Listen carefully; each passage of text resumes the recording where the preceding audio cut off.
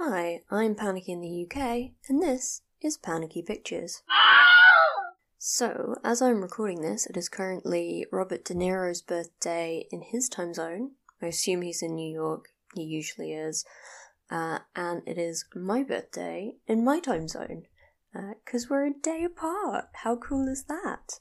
And by the time you are listening to this on Apple Podcasts, it'll probably be my next birthday, because they are being super slow about approving this podcast. I don't know why.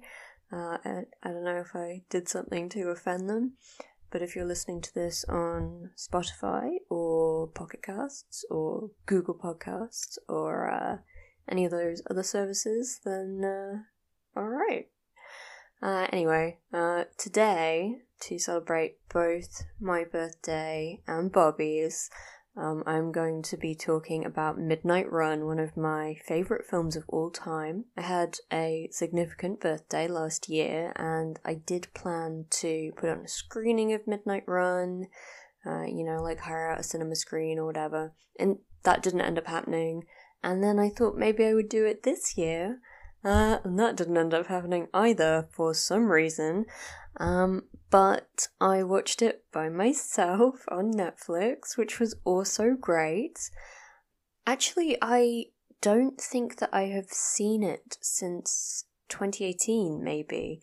I started my Letterboxd account at the beginning of 2019, and I've never logged it. I marked it as watched. I have watched it many times, but I never logged it. So I guess it's been maybe a couple of years since I've seen it, which is incredible. And I don't know exactly when it was that I first saw it, but I do know that it was after I saw this. Who wants to come watch Midnight Run with director's commentary on? Yeah, definitely. First one there gets to adjust the picture settings. Yes. The factory tent setting is always too high. My tent setting is always too high. Yeah, so I think like a lot of people probably of my generation and younger, people who were born after Midnight Run came out, if only slightly after in my case, the first I ever heard of it was actually on the Rick and Morty episode Morty Night Run. So I probably saw that either 2015 or 2016. I know the episode premiered in August of 2015, but I might not have seen it until whenever it premiered in the UK. Anyway, so that kind of prejudiced me, I think, a little bit against the film, because I thought, oh, it's a Jerry film, and I'm not a Jerry. Why would I like this movie? And I think since I heard Dan Harmon talking about the film on Harmontown, and he seems like a fan, so I think that actually it was more of a kind of self-deprecating little reference than it was actually kind of trying to paint the movie with the Jerry brush.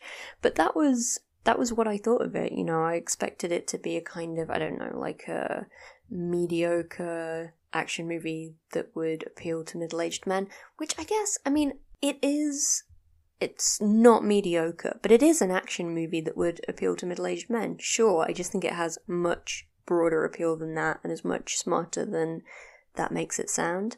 And I think it was kind of similar preconceptions that stopped me from watching Die Hard for so many years. I first saw Die Hard, I don't know, I was probably like 18, 19, somewhere in that region. I know that I was doing my undergrad degree, and I loved it, but I think prior to that I just thought that it was a very kind of macho movie and not for me. So the way that I ended up seeing Midnight Run actually is that it was on, I believe it was the Paramount channel, which is or was a Freeview channel in the UK that just showed a bunch of movies. I no longer have a TV license, so I don't know if it's still going. But I just kind of was flipping channels and I came across this movie and I was immediately hooked. And I think the only other time that that's actually happened is when I was flipping through channels once and I came across the beginning of Showgirls on Film 4 very late at night. And I thought, what is this movie? I'm immediately hooked. turned out to be Showgirls. I will be talking about Showgirls in a subsequent episode and why it is great and misunderstood. But let's stay on topic for now. So I'm flipping through channels, I come across this movie, and it would have been in the first 5 minutes or so. It's all in that kind of cold open that I first started watching it. And I was just immediately kind of enthralled by it. I don't quite know what it was. I've never been the biggest Robert De Niro fan. I think when I was younger, I used to think that you had to either like Robert De Niro or Al Pacino, and I was firmly in the Al Pacino camp.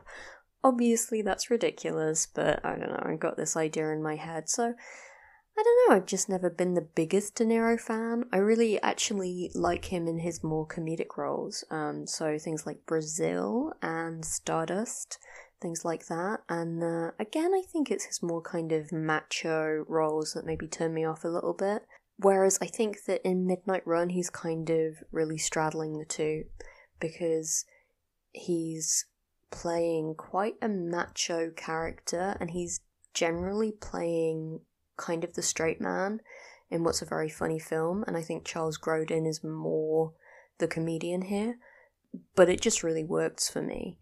So the first time I saw it, I was just bowled over. I thought it was so great, and then whenever it would turn up on the Paramount channel, which was probably every few months because they tended to just put things in, heavy rotation, I would watch it again. So I think there was a period where it was coming up on that channel maybe every 2 or 3 months, and I would watch it every time. I've also read the screenplay. I have read Paul Manette's novelization of this movie. What I have not done is I have not gone and sought out any of Martin Brest's other films or any of George Gallo's other films. So, Martin Brest's last 2 films were Jiggly, forgive me if I'm mispronouncing that, in 2003, and prior to that, Meet Joe Black in 1998. Both of which, well, I haven't seen Jiggly. I've heard a lot about it. I have seen Meet Joe Black, and that is a hell of an interesting film. Probably not what I would have expected from the director of Midnight Run. However, prior to Midnight Run, he did do Beverly Hills Cop, and right after he did Scent of a Woman. And then in between he produced a film called Josh and Sam is spelled, it's spelled S-A-M, but it's an initialism, so I'm guessing that Sam is maybe some kind of robot. So, yeah, interesting. I might not check that out right away, but I will look into Beverly Hills Cop. I think that might be probably the closest thing that Brest has done that kind of resembles Midnight Run in terms of kind of tone. And for George Gallo, he's done a lot more. His first script was Wise Guys. His first produced script was Wise Guys. Midnight Run was only his second, which is kind of amazing. And then he also did Bad Boys, which is one that, again, I haven't seen, but I feel like that's the kind of thing that is probably closest to Midnight Run. Although, oh boy, it is directed by Michael Bay. I don't know. We'll see. Maybe I'll check that out. He did The Whole 10 Yards as well, which it is entirely possible that I have seen that, but I may only have seen The Whole 9 Yards. So I haven't really kind of explored these guys' filmography a huge amount. It's very much this one collaboration between the two of them that really kind of captured my imagination and has become pretty much one of my favourite films of all time. So, if you are not familiar with the film, if you haven't seen it, first of all, I really recommend watching it. If you're in the UK, it is available to watch on Netflix. It's also pretty widely available as a secondhand DVD in like a British Heart Foundation shop or whatever. If you're in the US, I think it's slightly harder to track down on streaming services, but again, I imagine that the DVD is pretty widely available, and obviously, you can rent it from wherever, from your preferred video on demand platform. So I really recommend seeking it out and watching it. It's a really fantastic film. If you are not planning to watch it, I will just warn you that I will be spoiling the plot. So if that bothers you, then stop listening now and come back later if you want. But just to fill you in on the basic plot, essentially Robert De Niro plays Jack Walsh, who is a bounty hunter and is a former Chicago cop now living in LA. And he's put on the trail of a guy called Jonathan the Duke Mardukas, and he's a kind of Robin Hood figure who's embezzled millions of dollars from the mob and given most of it to charity. But Eddie Moscone, the bail bondsman, needs him back in LA by Friday night. So Robert De Niro, Jack Walsh, has got to track him down. Now, meanwhile, the mob and the mob boss is a guy called Jimmy Serrano, who actually has a little bit of a history with Jack Walsh, as it turns out. They're very keen to make sure that the Duke does not go up on the witness stand. On the other hand, the FBI, including Alonzo Mosley, played by Yaphet Kotto, they are very keen to make sure that he does. So, Jack Walsh has got to go to New York and put the Duke on a plane to LA while being chased down by both the mob and the FBI. But there is one major problem, and that is that the Duke is afraid of flying. So, the two men embark on a madcap dash across America, and also to New Zealand, not canonically, but they did film a scene in New Zealand, which I imagine inflated the budget quite a lot, while trying to flee both the mob and the feds. So there are a lot of moving parts in this film, and I think that it does a really good job of just keeping all those wheels turning without losing sight of what's really important, which is character. And actually, one of the things that really struck me on this rewatch was how good it is, even on the minor characters. So you've got Joey and Tony, who are two of Serrano's kind of goons who are following Walsh and the Duke around. And the characterization of these two guys is just so great. It's so funny. They have really good comedic chemistry together. And then you have other minor characters. You have Sydney, who is this lawyer who's constantly giving Jimmy Serrano legal advice. You've got Jerry, who works for Eddie Moscone, but is also informing the mob of the whereabouts of Jack and John. So even these minor characters are so well drawn and well performed, and they actually bring a lot of the humour to the film. But you also have this fantastic chemistry between Charles Grodin playing the Duke and, of course, Robert De Niro playing Jack Walsh. I don't know how well they actually got on. I think they had very different acting styles. So De Niro was very method, and Grodin really wasn't. And I think one thing that probably pissed Grodin off a fair amount is that he actually had permanent scarring on his wrists from wearing handcuffs throughout the shoot, and there were prop handcuffs for him to wear that were made out of rubber, but De Niro encouraged him to wear the real steel handcuffs because it was more method. So he ended up with permanent scarring from that, which I'm sure he was overjoyed about.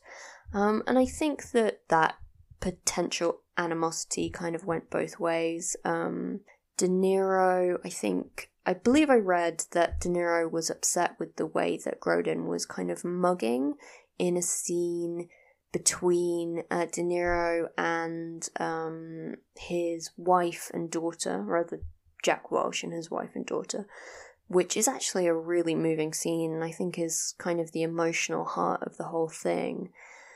I think that in the final cut, actually, Grodin isn't too bad. I don't think that he really undermines the emotion of that scene, but I think that maybe in, other takes, De Niro felt that he was overdoing it a little bit. I do have to say that one of my favourite moments in the film actually is a moment of Grodin mugging, which is when Walsh is trying to buy a bus ticket and his card is being declined, and you've just got Grodin kind of in the background, and he's just like making eye contact with the woman at the counter and just rolling his eyes and kind of winking and giving her the thumbs up. She has a great line. Speaking of minor characters who really get to shine, she has a fantastic line where Walsh tries to flash the FBI badge that he lifted off Alonzo Mosley, Yaphet Kotto's character, and he tries to convince her that he's an FBI agent and he's transporting a prisoner, and she says, "Jack Walsh is not the name on that badge, sir. Now, do you want me to call the FBI, or do you want to pay in cash?" It's an absolutely great line. I did not do it justice, but it was one of the really big loves in the movie for me. And Grodin really adds to that scene, I think. And actually, a couple of the other standout scenes in the movie are largely improvised, with Grodin taking the lead. So, for example, the litmus configuration scene, which I really think is pretty much the funniest in the whole film, that was almost entirely improvised, and I mean, I think, just watching the scene, you can see that Grodin is very much kind of the point man on that. And another great scene is the one in the boxcar. And again, a lot of that was improvised. De Niro brought some of that. He kind of invented a whole backstory around his watch and his kind of business with the watch that you see going on throughout the movie. So both Grodin and De Niro were kind of bringing these improvisational flourishes in different ways. Grodin, I think, in a much more kind of loose way, and De Niro through this very kind of dedicated method acting and building up of his character's backstory. So I think that even though the two of them have very different performance styles, they complement each other quite well. As always with any big movie, many people were considered for each of the roles. Dustin Hoffman was one person who was considered for the role of Jack Walsh. Harrison Ford was another. The two that I've heard mentioned most frequently for the Duke are Robin Williams, who I think would have been interesting. I can picture him in that role. On the one hand, I think that Robin Williams' performance style is, if anything, even muggier than Grodin's, so possibly would have been more of a contrast with De Niro's. On the other hand, I think that my impression of Robin Williams, from what I hear about him, is that he was pretty delightful to work with and a really nice guy, and my impression of Charles Grodin is not so much. So, I don't know, maybe they would have had a better time on set, but maybe as I said, the kind of animosity and the contrast between Grodin and De Niro actually really works for the film. As for Cher, I don't know. I mean, they certainly would have been making it more obviously a romance, more kind of blatantly. I think as it is, you can certainly read things into the film as it stands. I think that the scene where Jack gives the Duke his watch, and again, I mean, I guess that probably wasn't in the script, right? Because it was De Niro who came up with that backstory and the significance of the watch, so I guess that was something that was kind of devised on set. So, I mean, it's difficult for me not to read kind of homoerotic undertones there. I think there's also the tagline, the beginning of a beautiful friendship, which obviously harks back to Casablanca, and the ending of Midnight Run actually does kind of reflect the ending of Casablanca, right? But with Jack as the Humphrey Bogart character and the Duke as the Ingrid Bergman character. Maybe I'm reading a little bit too much into it, but I think that's there. So, sure, I mean, making the Duke a woman, they could have actually gone much further with the romantic implications. Maybe that could have been interesting, and certainly, this is a film that could do with more women in it, although I do think that as I said, I think the scene with Jack's wife and daughter, who are kind of estranged from him, is very much the emotional heart of the film. I think that it packs a real punch, even though it's, in terms of running time, actually quite short. This is a film that could do with more women. I don't know if making it a romance... It's hard to say, because one film that I often compare this to in my mind is Starman from 4 years earlier, another film which I absolutely love, will watch anytime it comes up on TV. Kind of has a similar plot and has this similar thing of kind of allegiances shifting over the course of the film. And in that film, I think the romance works really well, and I'm really invested in it. So it's perfectly possible that that could have worked again here. But I just have a hard time picturing how it would have worked with a woman in that role. Obviously, they would have to make changes to the script. I think one of the things is that several characters over the course of this movie kind of get physically violent with the Duke, and you would really have to tone that down. And I think that would very much kind of change the tone of the film. But that wouldn't necessarily be a bad thing. It would just make it a very different movie. So I'm glad that this is the movie that it is, but it is interesting to speculate on how different it might have been with other people in those roles. So, speaking of people getting physical with the Duke, I read an interview with Adam Scott about this movie recently, which actually made me realise something that I'd never really picked up on before, which is this convention the movie uses where if you punch somebody in the face, they are knocked out cold immediately with one punch, and then you can just kind of cart them around, and they, maybe very gradually regain consciousness. And obviously, this is such an unrealistic convention, but I just always took it for granted every time I watched the film. I think just because I'd become so immersed in it, and it kind of establishes this grammar and this language that you just tune into and you kind of accept stuff like that. But I did really notice it this time around, and it happened so many times throughout the course of the movie, and I just never thought to even question it before. I think just because it does it so effortlessly and so well, or at least for me, I'm so emotionally involved in the movie that I'm not really nitpicking those little things. And finally, the last thing that really stood out to me on this watch was the Danny Elfman score. I think that I tend to associate Elfman, I mean, obviously he wrote the Simpsons theme tune, which is great, but I tend to really associate him with Tim Burton, where I feel he kind of does the same kind of thing over and over again. There was actually a College Humor video, I believe, about the style of Tim Burton that kind of imitated the Danny Elfman score that he does for every Burton movie that goes deedly deedly deedly deedly bom bom bom bom. And that's kind of what I get in my head whenever I hear the name Danny Elfman now. And yet, this score is so great. It really ties the film together. It hits all the emotional beats perfectly. It has that kind of jazzy, slightly sleazy, very 80s sound, but not in a way that's obnoxious. I think that it's a really fantastic score, and for some reason on my previous watches, it just hadn't leapt out at me in quite the same way, and this time when I was really listening to it, I was thinking, damn, that is a great score.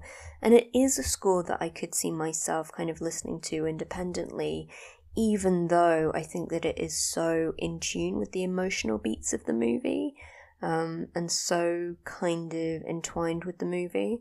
So I don't know that it exactly works as music in and of itself, but I feel like listening to it, I would be able to relive those beats of the movie in a way that I would find really satisfying.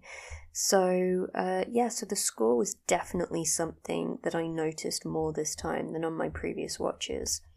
So, I'm really glad that I finally rewatched this after maybe a year and a half or more of not having watched it, but having been planning to watch it for my birthday. I finally did it.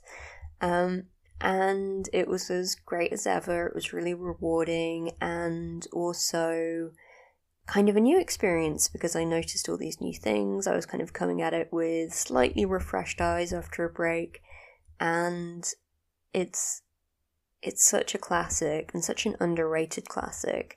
It's really interesting to me that it just hasn't really lived on in the cultural imagination in the way that something like Die Hard has. And as I say, I love Die Hard. I think Die Hard is great. But I think that this is on a par with Die Hard. And I don't really understand why it is that Die Hard captured people's imagination so much in a way this hadn't. But this film did have a legacy. I've already mentioned, of course, the Rick and Morty episode, Morty Night Run, naturally. But not only that, it actually was a big inspiration for the plot of Toy Story. And I think that you can really see that when you watch the two films side by side, that Woody and Buzz dynamic really kind of comes from this, and that actually Toy Story is kind of an action buddy comedy, and that the core relationship, certainly in the first movie, is between those two men, or man toys, I don't know. I don't know what the correct nomenclature is, but between those two characters, and that's very much the heart of the movie, just as the central relationship is here. Now, it's actually been acknowledged that Midnight Run was an influence on Toy Story. I'm not completely making that up, but I do have a tendency to kind of see Midnight Run everywhere. I have mentioned Starman. I mean, Starman was made 4 years earlier, so if anything, it would be the other way around. And potentially Starman may have been an influence on this film. I have no evidence one way or the other.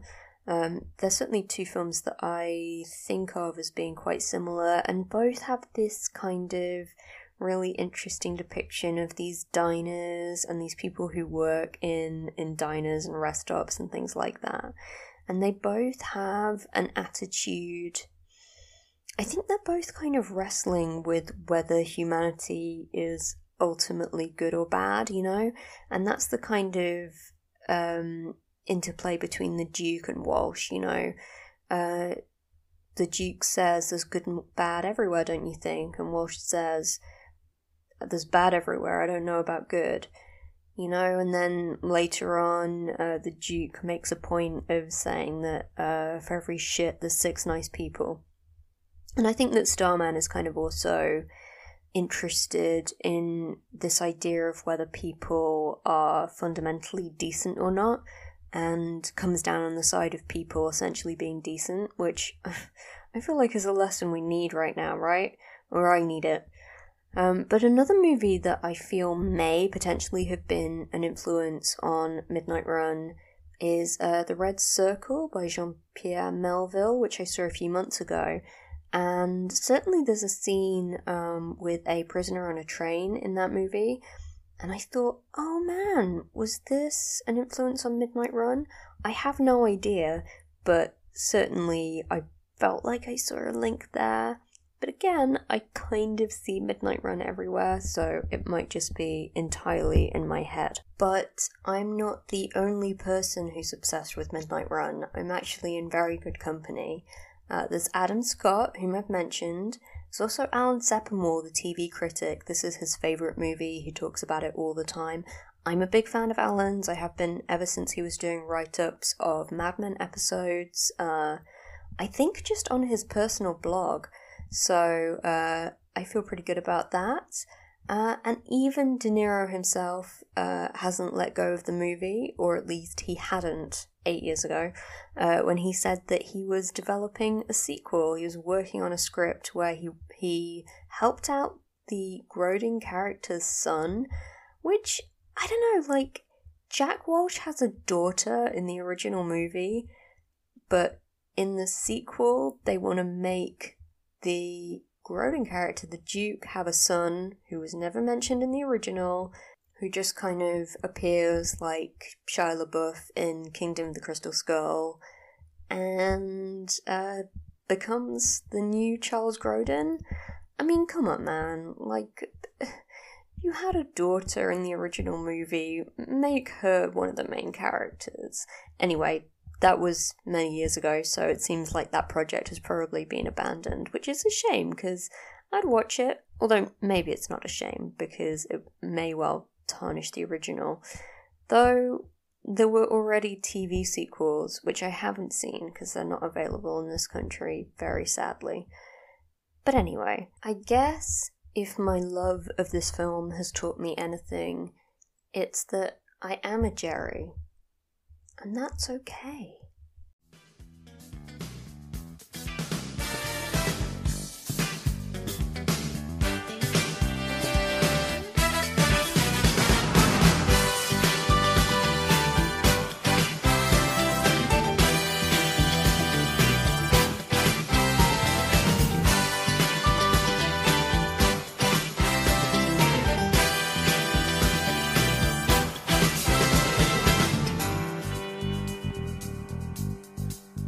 Thank you so much for joining me on my birthday and on Bobby's for this Midnight Run rewatch. As always, I will have links to my socials as well as any articles I've mentioned, etc. down in the description. So do feel free to follow me on Panicky Pictures on Twitter or Panicky in the UK on Letterboxd. I'm mostly working my way through everything on Mubi the day that it expires, so right now that's mostly South American documentaries, so if you're interested in that, then come and check out my write-ups. I will be doing an episode about Showgirls in about a month to celebrate the 25th anniversary of its premiere. I'm a big Showgirls fan, so please do get in touch if you are too. And if you have an Anchor account, you can always leave me a voice message, and the link again should be in the description. Take care. I'll see you in the next life.